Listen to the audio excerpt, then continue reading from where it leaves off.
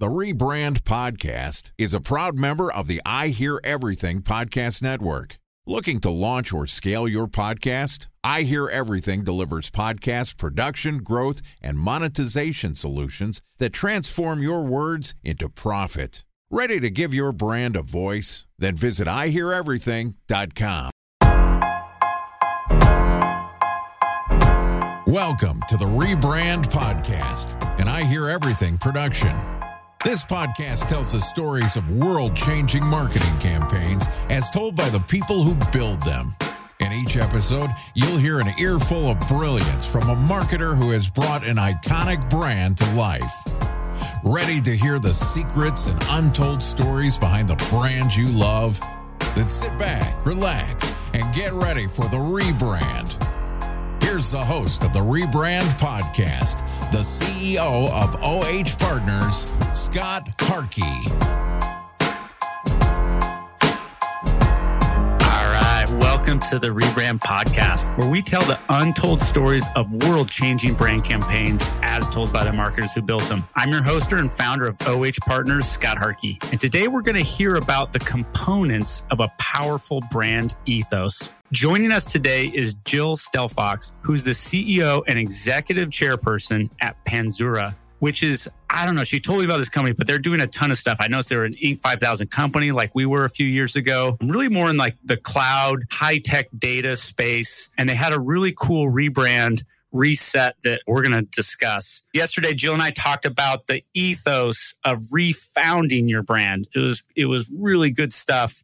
Today, we want to get into how the hell can you build a brand in cybersecurity.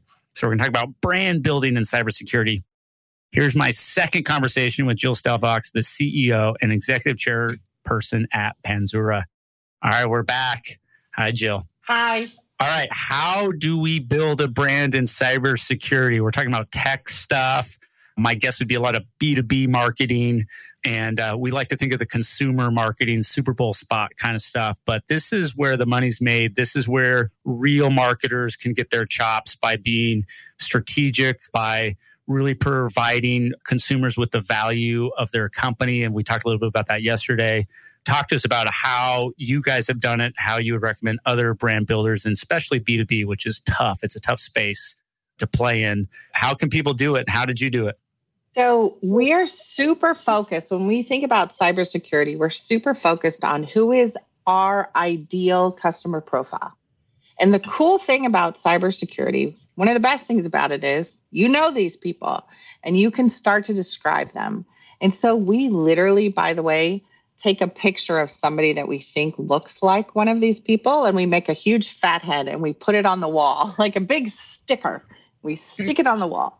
You're a marketing agency's dream because you know what you're doing. No B2B company is doing, first of all, even thought about brand personas and client customer personas, but then blowing up in a fat head. We do this at agency all the time, but for a cybersecurity brand to be doing this, you must have a marketing background. Did you work in agency life before? I didn't, but I didn't literally think you did. What the hell? I know. You know what? You were a marketer, obviously. Good CEOs, good entrepreneurs, you better be a damn good marketer. This is so good that agency people, we do this all the time. Sometimes we're wrong too, by the way, a lot of times because we're not that close to the brand. Okay, so what did this persona look like? Did you have 3 personas? Did you have 1 persona? It actually turned out to be 1, and it's actually funny. It was a picture of this super nerd, like nerdy. And the funny thing about security people is they're also a little bit like, careful about what they say and don't say and what they get involved in and don't get involved in. And so we would take sticky notes and we would write things about this person up on the wall. Like, what do they like? What words do they say? Where do they hang out? What do they do? And then we decided to bring in a couple of CISOs, of security officers, chief security officers, and have them look at our fat head with all these Post-it notes. And they just thought it was so funny. And so they That's awesome. It's so funny. So they took off a bunch of sticky notes. You tested it. No one tests their brand personas. This is awesome. So they took out a bunch of like Post-it notes off and are like, this is unfair. That's not true.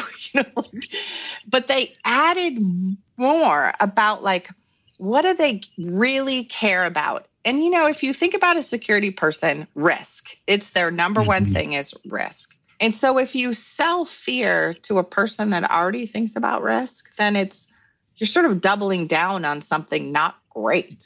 And so we changed again.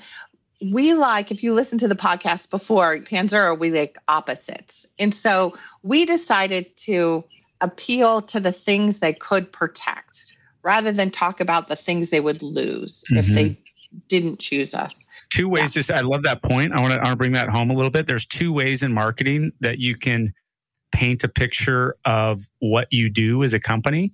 You can either show the world that is a better place because you exist as a brand, right? Which there's a lot of creative executional opportunities, or you can show a world that is super screwed up because they don't have you, right? All the political ads are gloom and doom. That's what they do. They sell fear. But great brands show why the world is greater because you're there. I mean, you don't have to sell fear. So that's exactly what I think you're doing, which is smart. And the other big point is when people, I say this all the time, when people zag, you zig, or when people are zigging, you're zagging, which is why you're talking about the opposites, right? So I heard both those things. So I started to jump in there, but I just want to replay back what I'm hearing because I like it. And it's really good strategic marketing for people to hear. Yeah, I agree with everything you say, for sure. Because I just think I would rather be about changing the world than the world imploding or something. It's just there's enough negativity. Exactly. Exactly. And so we focused on this idea of providing peace of mind. Peace of mind. And what could you do if you had peace of mind? You'd have more time to worry about something else. You would not worry about your own position or job within the company, right? We would be the safe choice, right? There's an old saying from the old days about, look, nobody gets fired in the B2B space for choosing IBM, right? So you choose the thing that's the most safe. And so how could we be the most safe choice for ransomware recovery? And then we did one more thing, which is, this is like my big claim to fame and how I do most things, is I go after a customer that is very, very important in the space to be the one that is willing to partner with me for marketing. And so we chose some great brand name companies. And in our case, believe it or not, we started with the Department of Justice. And so all the case files for the Department of Justice are on Panzura. And that's a damn good choice. Right? In cybersecurity. Yeah. And so everybody would be like, wow, if that's safe, then you're safe. And so we did that, which I think is key.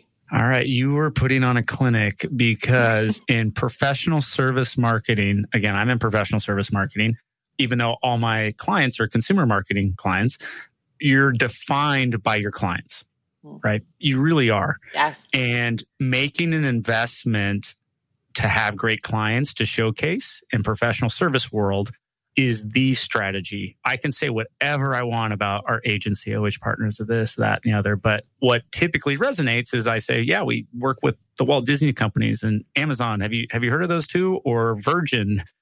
Have you heard of those brands? And they go, oh, okay, cool. Man, I can do all this other stuff. But so how do we, as B2B brands out there, as marketing people, how do we find those gym clients, those Fortune 5,000 trusted signature clients? And if you have to lose money on them, if you have to make a smaller profit, if you have to provide additional value, you do whatever you can because that's what you showcase to get more clients. So again, you're kind of putting on a textbook B2B marketing clinic here because the Department of Justice, and that's such you didn't say Ford or some big company, you said something that really went into what you do in terms of being trusted from a security standpoint. So it's even better. So sorry to keep interjecting in here, but I guess I'm play-by-playing your marketing a little bit, and it's freaking awesome. No, I love it. And I think the one thing people might know is it takes just as long to win Bill and Ted's Greatest Adventure Company than it does to win the Department of Justice. So you might as well go big. Absolutely. Have you done the 80-20 rule at your company? Yeah. Right? For those of you who don't know the 80-20 rule, just do it right now.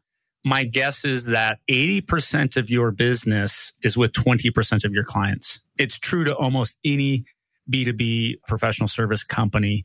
But guess what? You're spending all of your time on 20% of your business. They waste time. They're lost leaders. So I go through our account list all the time. I'm like, okay, who are the 10% of companies that we spend all our time on? And how can we be spending more time on our big clients? And so you're so right. And if you're going to pitch a client, pitch the biggest, because they all take the same amount of work. So you might as well just have more zeros behind it. So absolutely. Yeah. And I think sometimes people are scared, like, oh, what if we pitch somebody that big and it doesn't work out? Well, then you go to the next one. I mean, you're always going to win some and lose some. So why not just do it fast? Absolutely. And everyone has a win rate. I know what our win rate is, right? And there's been some years I've terrible. I think one year I lost like 87 pitches, like 10 years ago. I learned so much that year, though. It was totally worth it. I learned insane stuff. And I picked some big ones and I'm like, all right, public records request. Let me see what everybody else pitched. I just spent $100,000 on this pitch and I want to see why I lost. And I want to get feedback. And each pitch I lost, I'm like, give me the feedback, please. I've spent a lot of money on this. And then you learn. Couldn't agree with you more. So might as well pitch some big ones.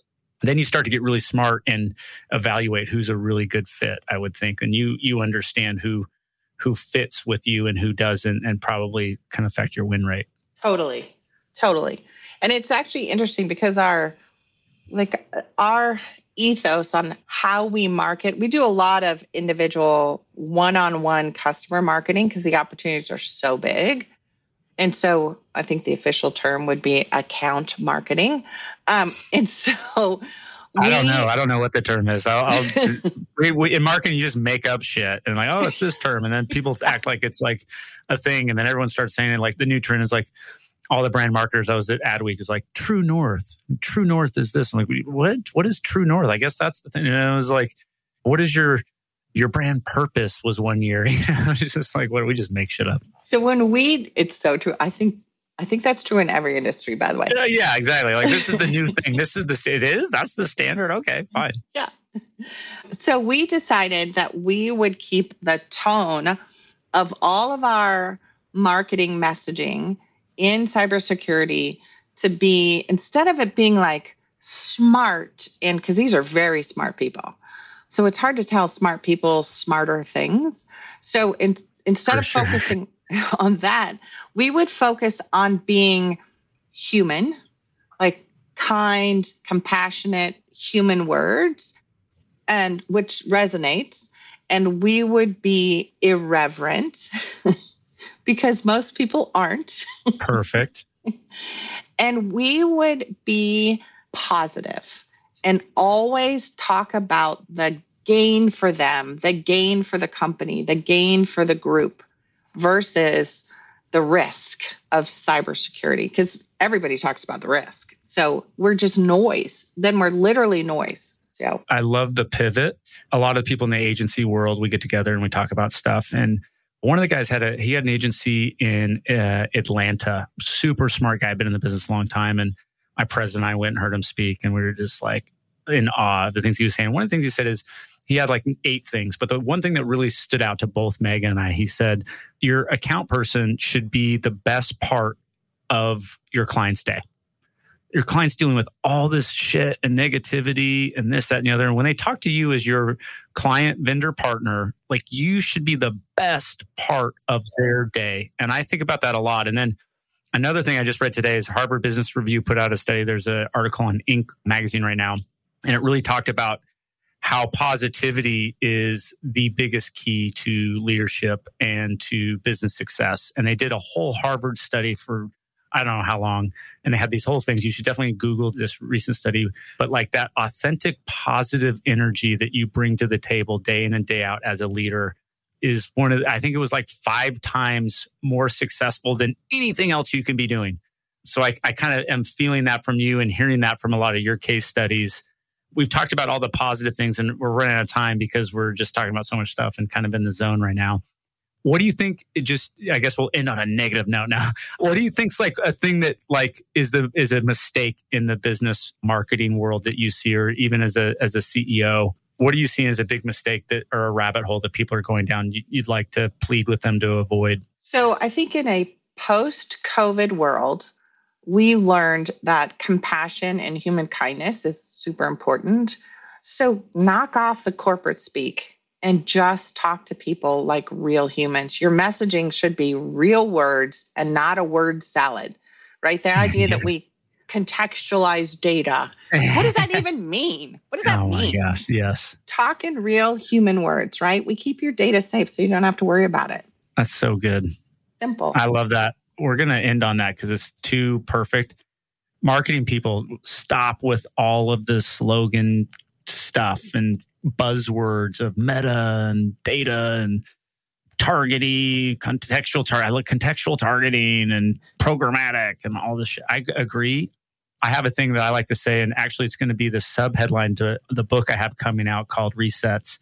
And it's getting back to the core of human connection, right? Yeah. We, like, humans connect with humans. Even in a tech world, you could act all techie and smart, and you found out that's not going to work because at the end of the day, you're dealing with a human being at the end of the table. And you've quantified that human being, if you've personified this human being, and to remind all of us that great business and great marketing is about human connection. And that's it, period, because we're freaking humans. Even if we have enabled tech, we're still humans. And so I'm going to leave all of that with us. The knowledge that Jill has bestowed upon us today, I think, is amazing. If you're hearing this podcast, send this to other B2B tech marketers who are screwing it up, because they can learn a ton. You want to grow 500% in your B2B firm? Listen to this podcast. I guarantee you're going to take a ton from this. But we're going to wrap it up. Huge thanks to Jill Stelfox, the CEO and executive chairperson at Panzura, for joining us. If you'd like to contact Jill or hear more about Jill, we're going to put her LinkedIn profile in her show notes. You can also contact her on Twitter. It's Jill Stelfox, and it's Stelfox. I think you can spell Jill, but Stelfox. Or visit their website at Panzura, Panzura.com.